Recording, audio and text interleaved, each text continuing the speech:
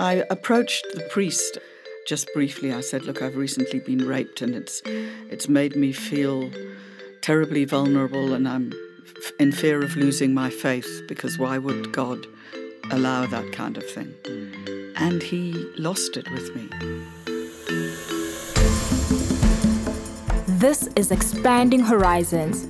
Candid conversations, passionate people, important issues. Produced by the Jesuit Institute, South Africa. Terry Oakley-Smith is the founder and CEO of Diversity. She's best known for her work towards eradicating discrimination and how to manage diversity in organizations in an effective manner. In August 2017, Terry broke the silence on rape and its consequences. In an interview with ENCA at the time, Terry detailed the poor response that she received from local police and medical personnel. Sadly, even the church, the place she thought she would find the most support, let her down. I am Russell Pollitt, and this is Expanding Horizons. Terry, thank you very much for agreeing to come in and to do this podcast. I want to begin by asking you to tell us a little bit about yourself, your background, your interests, and your hobbies. Yes, well, I came to South Africa about 40 years ago, so all my adult life has been lived here. I grew up in a Catholic family. My father was in the Royal Air Force and then became a diplomat, so we lived all over the world. And when I decided to put down roots, I came to South Africa. I have 2 sons, 3 grandchildren. Wow. And you look far too young to be a granny. Oh, thank you. And I'm very passionate about my work. I taught before that at Wits University. I'm a psychologist by training.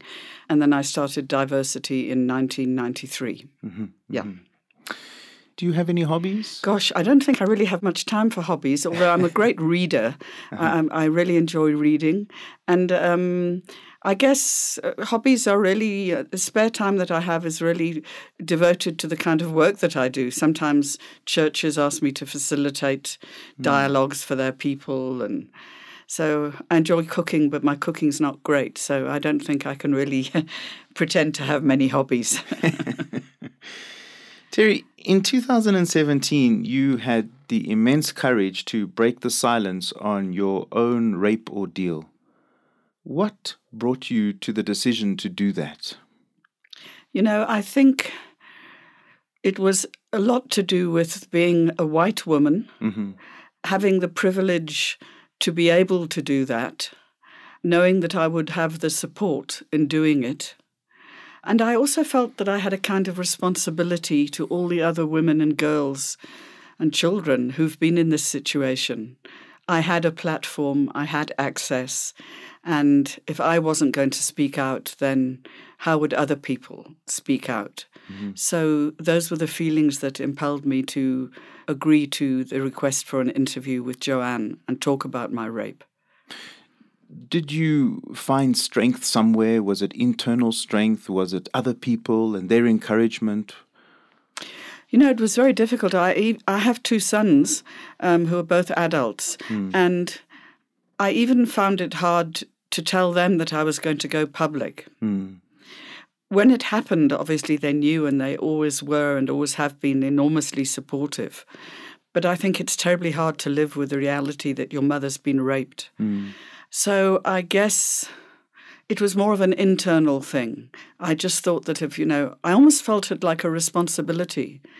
I have this opportunity. I am articulate. I can find the strength somewhere.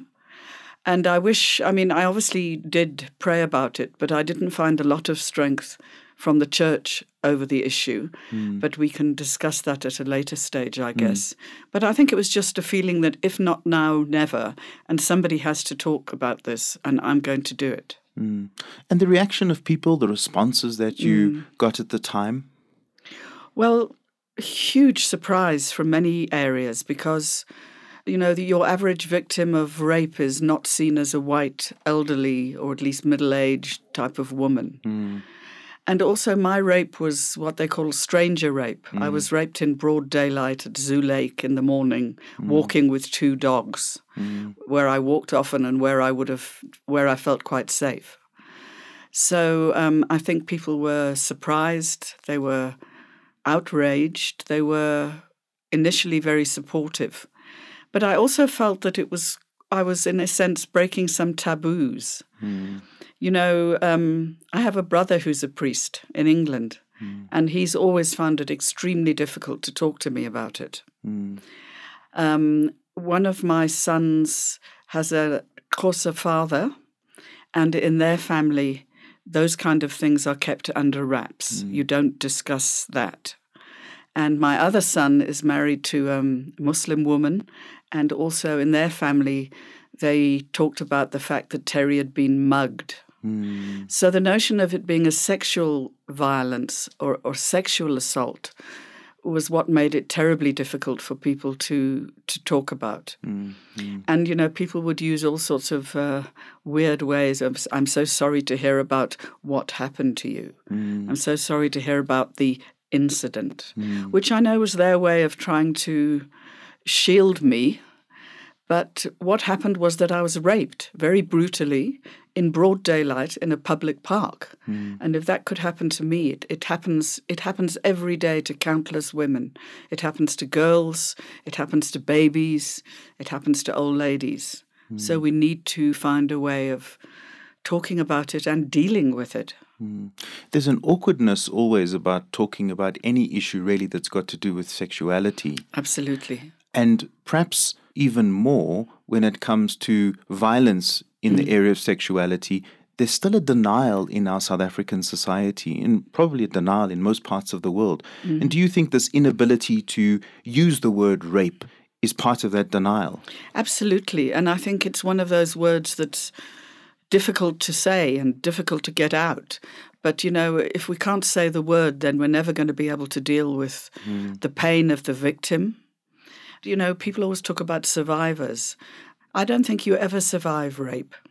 I think it lives with you forever. In fact, before I came this morning, I spoke to my son and said, I'm so afraid of doing this really because I know it's going to re-trigger a lot of emotions. But I feel I have to, because if it reaches a Catholic audience and especially priests, then it will do some good, I hope. I want to get to talking about the church, but I want to ask you first, how do you, as someone who's been raped and other women, begin to find healing? Because I'm assuming that when rape happens and you come out speaking about it, as you've done, there's lots of initial support. And you've said that it's something, obviously, that never goes away. When people go back to their so-called normal lives and you're left there, where have you found support? I mean, have you found places where there is support? You've said your immediate family, but in larger society? No, I mean, I haven't found support. And in fact, I really feel that I do, although it's a couple of years ago now. I mean, I still would appreciate much more support. My two sons have been enormously supportive. Both of my daughters-in-law find it quite difficult to talk about, which I guess is understandable. It's not that they're not supportive, but they just can't talk about it. My friends, my close friends, exactly as you say, were very much there initially and supportive and visited. But it's about just over 2 years now, and it's almost as if people don't want to talk about it because maybe it'll make me upset. And maybe I need to be more clear about this is something we need to discuss. You know, this is something I need to talk about, not endlessly reliving it, but maybe for the sake of other women saying, this is how you can support a woman who's been raped. Don't give up on her 2 or 3 months later. She still feels the pain. She still suffers the memories. So, you know, it's perfectly okay to say, how are you doing?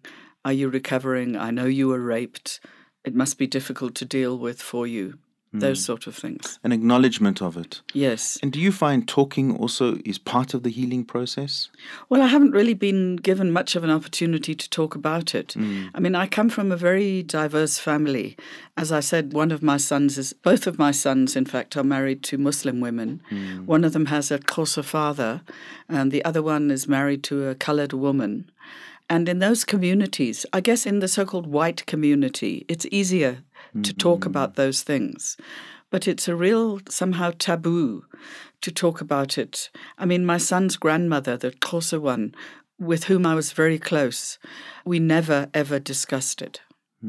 I could just see that it wasn't, and even the other members of her family, it wasn't okay to talk about it. And similarly with my other daughter-in-law's family, who are so-called coloured South Africans from New Clare, very intelligent, lovely people. We have a wonderful relationship, but it's just never touched on.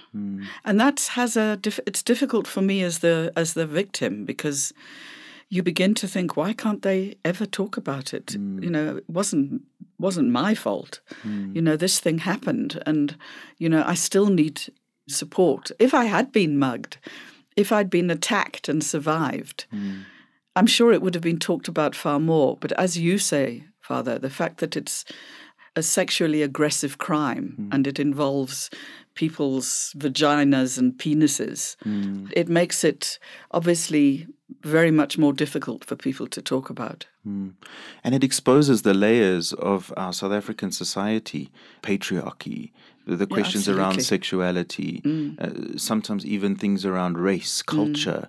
It seems absolutely. to just bring all these things to the surface, all in one cocktail. Yes. My rapist he was a young, black, Zimbabwean immigrant without documents who was living rough in Zoo Lake.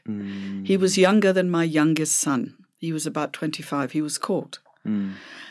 And one of the positive things that came out of that awful morning was the people from City Parks who were working there, who heard me screaming and initially didn't know what was going on. But when it went on for a while, they came and found me and rescued me and caught the perpetrator. So, I think the race thing, the unspoken question from white people who don't know me well and don't know that I have had a long-standing love relationship with an African man, assumed that the blackness of the perpetrator would make it even more of an issue. So there were all kinds of unspoken questions around, who was it, and the most unspoken question was he white or was he black? And then what if he was black? Oh my God, how on earth did you? And for me, it was a rape. A rape is a rape. It was an act of violence. It wasn't a sexual act at all. It was a violent act, somebody dragging me through the undergrowth, tearing off my clothes and raping me. It's violence. That's really what was at the core of it. And that's what people fail to understand. And very often that is the case when it comes to rape. There's always this idea that it's got to do with sexuality or urges or whatever the case is, but at its very root, it is very violent. No, it is violent, completely violent. And, I don't know how people don't get that. Because, sex is an intimate act of love, it should be. So a complete stranger dragging you into the bushes can hardly be seen in any way in that light.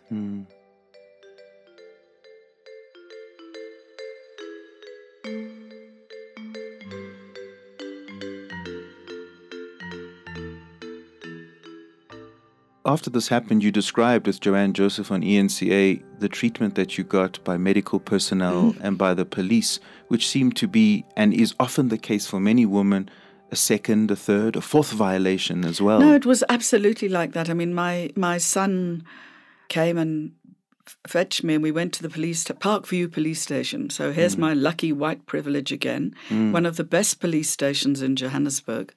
They couldn't find the key to the victim's room, which is the room where, if you've undergone a crime like that, you're supposed to be able to sit privately. So I had to sit in the general waiting room with these people marching this perpetrator backwards and forwards. Nobody was there to talk to me or interview me, and I actually broke down and just insisted on leaving. And then I realized I had to have a medical examination. So I called my doctor, and I didn't know, and I'm sure women don't know, you can't go to your doctor for the examination. You have to go to a special hospital or a particular hospital where they have rape kits. So I think there needs to be far more just basic information. What do you do when you're raped? Where do you go? This sort of thing. So I went to the Mill Park Hospital with my two sons, and the doctor was the most unbelievably unsympathetic sort of 60-year-old white male who, I mean, said the most offensive thing to me. He examined me, obviously, and then he wanted to look under my fingernails, I guess, to see, you know, if there was flesh from the victim. And then when he didn't find anything, he said, "Oh, I see you didn't fight back." And I mean, for me as a woman, and a private facility as well, because people normally say these things happen in public facilities. No, this was in one of the, a good hospital. Best. But for me, it was also a total failure to understand what a woman does when she's being raped. I did fight back, but my way of fighting back was to plead, to talk, to try and somehow, I was saying things to him like, "Oh, come on, I could be your mother. I could be your grandmother. Please don't do this to me. If you need money, I've got money in my car." I mean, I was trying to talk to him. I was trying to somehow, so that was my way. I mean, all rape victims don't physically fight back. And this guy was much bigger than me. He had a knife. I mean, I thought he might have friends in the bushes around him because it was a bushy area. You know, it could have been a gang rape for all I knew. So I was trying to deal with it and fight back in the best way that I could. You had this ordeal relived, so to speak, with the police, and then again with medical personnel. You said at the beginning that you're Catholic. Did you go to the church? Did you find any help in the church? You know, I wanted to, and I had hoped that I would find, I don't know what I hoped that I would find, comfort, I think. And I approached the priest. I was going to a different church then. I approached the priest after Mass and said, "Father, I need to speak to you." So he said, "All right, come and sit down." And then I told him what had happened. Just briefly, I said, "Look, I've recently been raped and it's made me feel terribly vulnerable, and I'm in fear of losing my faith, because why would God allow that kind of thing?" And he lost it with me. "This has got nothing to do with God, you know." So, I mean, I think he felt terribly uncomfortable, to give him his due. I mean, I don't suppose priests, or maybe they do, but I wouldn't have thought they hear this kind of thing every day. And being that it was rape that I was talking to him about, made him feel, you know, I know Catholic priests are celibate. I don't know what his visions are of what happened. But, you know, I think there's a real need for the clergy to understand and encourage women. And because, you know, what I needed was a kind of prayerful response and a comforting response.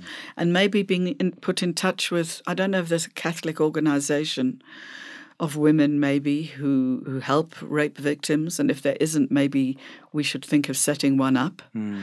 But I was really disappointed. And in fact, I stopped going to Mass for about a year because I just felt, you know, this church that I've hung on to all my life through good and bad times and through feeling close to the church and not feeling close to the church has now let me down in this most fundamental time when I really needed something. But then a few months ago, I changed my church. I now go to Holy Trinity. I have never spoken to the priest there. I'm scared to talk to priests about it now. I just don't feel they'll understand or get it. But I do think there's a huge need for the Catholics of the diocese to have somewhere that, because there must be hundreds or thousands of Catholic women of all ages and all races, women from other countries who are living here, who've suffered what I suffered, whether it was a date rape or whether it was a stranger rape or whether it was being raped by their husbands.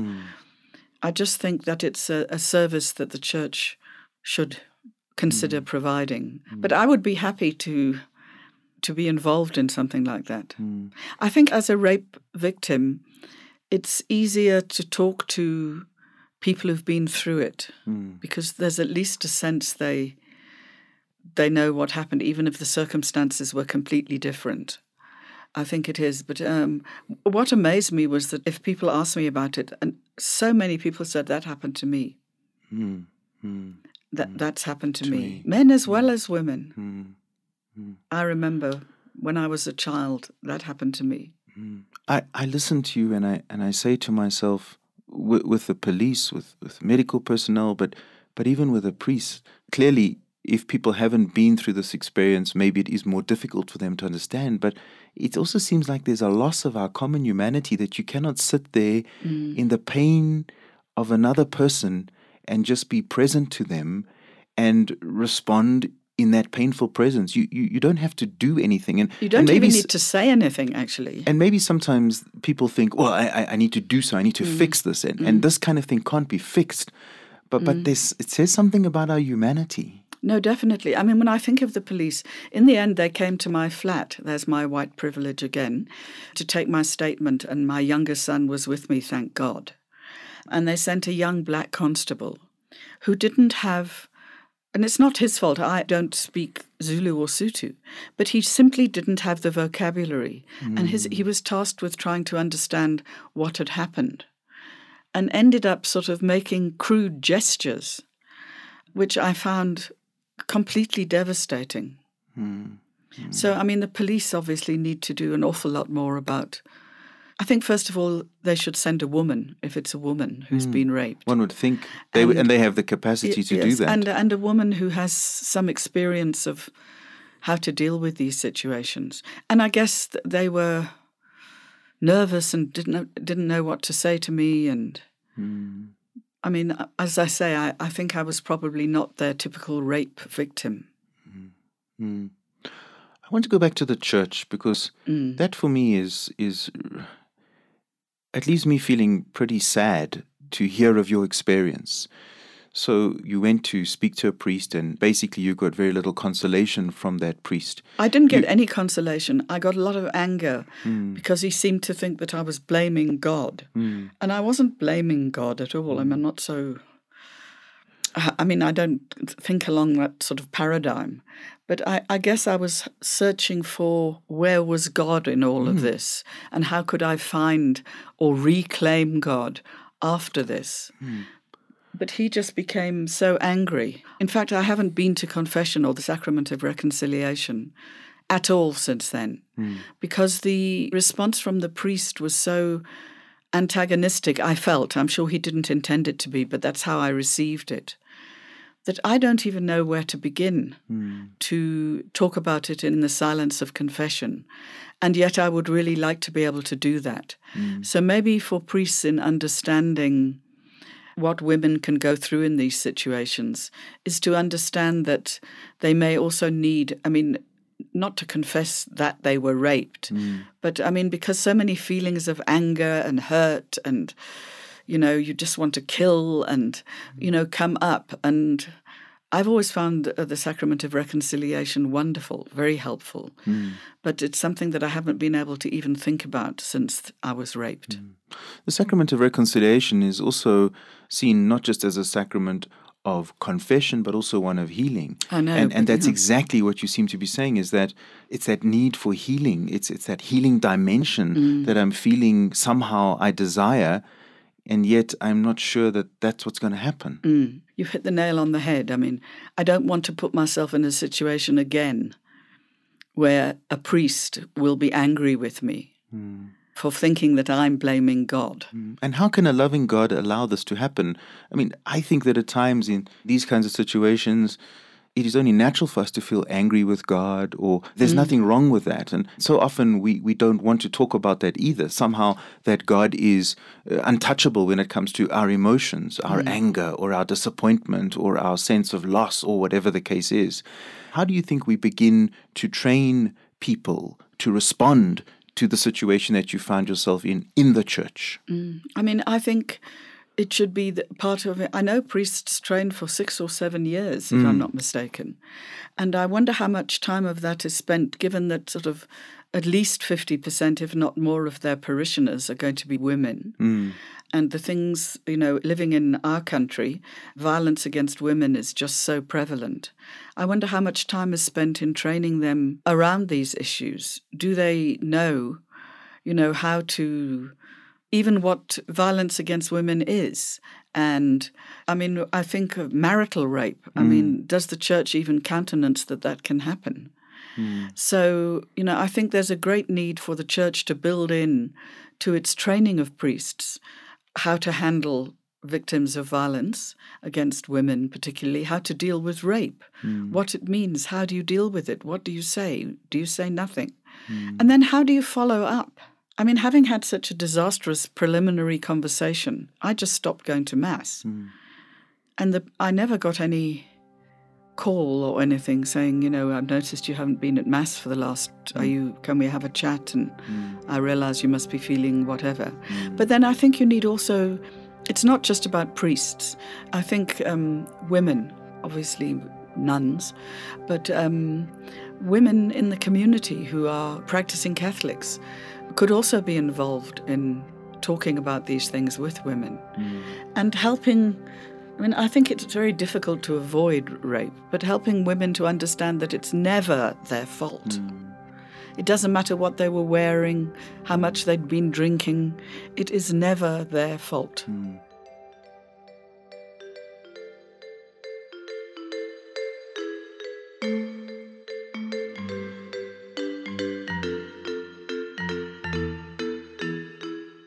That sense of it's my fault, that second guessing of the victim seems to be always the case in so many of these stories, that the victim is dealing with two or three things, and one of those things is, will people believe me? Will people actually believe that this happened to me? Or will I be told it was my fault? That must be very, very strong. I think, for a case like mine, it wasn't so much of an issue because I think when it's a total stranger in a public park, but I think for women who are raped on dates and raped by members of their families, it's a huge issue. And for young women or even older women who are blamed because their skirt's too short, remember that taxi rank incident, or because they've been out drinking or whatever, are made to feel, if they'd been wearing something different or hadn't drunk alcohol, then this wouldn't have happened. And must be a huge burden to have to live with. Talking about these kinds of issues from our pulpits, I suspect that if I asked people, they would say that they've never heard sermons about rape. I've never heard a sermon about rape. And do you think it would be important for these kinds of issues to be explored, for example, in sermons? Yes, I think it would be very helpful. And I think it would also be very helpful for women to be invited into the pulpit, if that's allowed, and to say something about it, to talk about it, and to talk to other Catholic women about it. So I think that it should be something initiated by priests and mentioned by priests. The whole issue of priests being celibate makes it quite difficult for them, I would imagine. Clearly, there's discomfort in raising this issue. But I think it would open the doors for so many women if these things could be. I mean, it's such a major issue in South Africa. And I mean, it might have been raised in my church, but certainly in none of the sermons that I remember. I think there's also this other problem which we have to face, maybe especially because the spotlight is on Catholicism at the moment, and that's the question of dealing effectively and with maturity and in a healthy manner with the question of human sexuality. This is an uncomfortable relationship that Christianity has always had with sexuality, the relationship between Christianity and sexuality. And I think maybe even more so in the Catholic Church, because we come from a tradition where there's been so many rules, as people often say, about sexuality, that's another layer placed on the burden of doing something about it and speaking out about it. Silence is always easier. It's interesting. I actually think it's even more difficult for Muslims, to be honest. But I think that for Catholics, I mean, the whole gay and lesbian community is sidelined in many churches. Not in mine, apparently. There's quite a thriving movement among the students who attend there. But we need to do far more to normalize it. It's all very well having a group of gay and lesbian men and women who go off and talk about it at certain times. But again, why not mention it sometimes from the pulpit? I guess it's difficult, but I think, yes, sexuality as part of human lives and human experience is something that Catholics need to grapple with far more than they do. And maybe it's quite different to what we've always held it to be as science begins to reveal things to us, and as we begin to see science understanding things like gender fluidity in ways that 20 or 30 years ago we didn't have any idea. Yeah, it would have seemed completely impossible. Absolutely.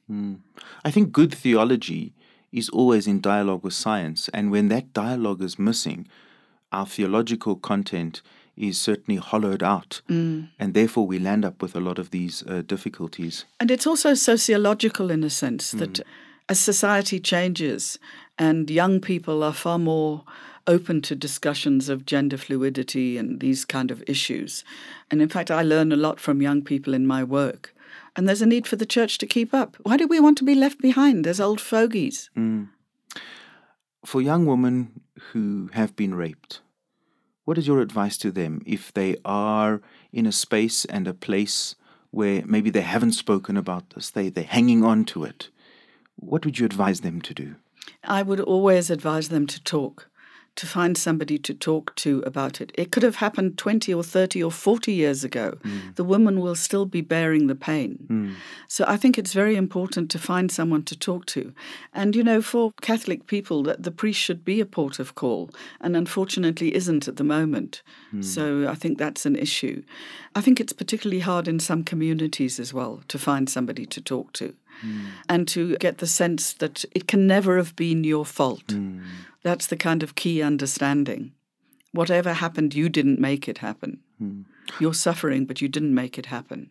Like so many ministries in the church, we do have women who are running those ministries. There's no reason why a priest can't appoint a woman in a place and say, you are now responsible for looking after those perhaps who come forward and say that they have been through the ordeal of rape.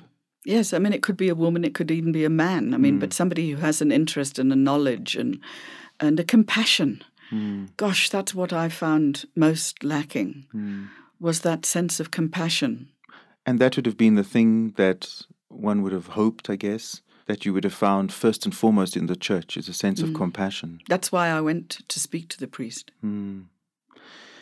Terry, your story is a remarkable one for a number of reasons, but I think most especially because you broke the silence courageously, not just by telling people around you, but by going on national TV and speaking about what happened to you. How do you think this is going to expand the horizons of hope? In what ways do you think that your ordeal can do that? I think in one way, I know in one way it's kind of normalized. It's made women, because I didn't tell a lot of people when it happened, but a lot of people who know me found out through the TV interview. And a lot of strangers also made contact with me. And it was so many of them were women who'd been raped. So I think that in speaking out, I did create, in a way, an avenue for women to speak to other women about those things that had happened. And I also normalized rape as something that can happen to any women, any woman. The fact that I was white, I think, was quite surprising. I mean, a number of black people said to me, I didn't realize that white women got raped. As if we're somehow, our privilege even extends to our bodies being sacrosanct, which it obviously doesn't. Many white women are abused and raped. Not as many, obviously. So I think it was good from that perspective, that it kind of normalized it. It was something that I could talk about. I was rather sorry the police and the hospital didn't come back to me and say, not say sorry, but say, what can we do to make our service better? You had a bad service from us. How can we make sure this doesn't happen to other women? So, Terry Oakley-Smith, thank you very much for agreeing to come and to talk to us. Thank you for your courage. Thank you for being willing to speak so openly about something that affects so many people in South Africa and across the world, something which we as a church need to seriously take on board and do something about. I'm humbled by your willingness to come here and talk to me.